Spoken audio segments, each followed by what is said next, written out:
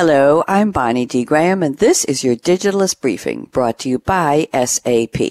Today's briefing looks at how changes in employee spending and a rise in regulations are costing organizations that have decided to quote-unquote make do with their inefficient, antiquated processes. Here's the scoop. Blogger Caitlin Strickling observes that when employee spending isn't completely visible in this era of new complex regulations, companies without modern reporting technology can be exposed to financial crime, data breaches, and regulatory infringement, resulting in hefty fines and intense scrutiny.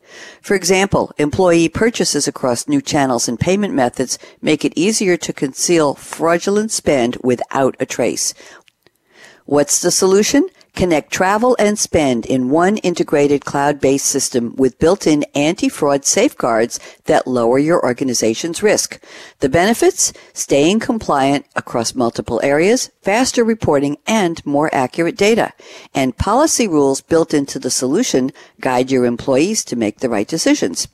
The ACFE, that's the Association of Certified Fraud Examiners, reported that companies that use data monitoring and analysis technology had 52% lower losses and 58% faster detection. Here's an example. Centerpoint Energy used modern reporting on employee expenses to uncover far-reaching fraud schemes. A $3.95 late fee charge for a DVD rental automatically flagged on an expense report led to the investigation of an employee who had committed over a decade's worth of fraudulent time reporting for her and her department staff and gift card purchases for her personal use. Another example, a store purchase where the employee's purchasing card details conflicted with the uploaded receipt was flagged and led to an investigation.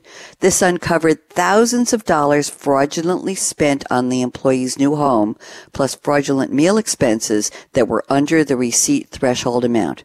Read the full article in The Digitalist titled How Fraudsters Find Weak Links in Employee Spend Areas by Caitlin Strickling. That's today's briefing. For more business insights on the latest technology and trends, visit digitalistmag.com from SAP. I'm Bonnie D. Graham. Thank you for listening.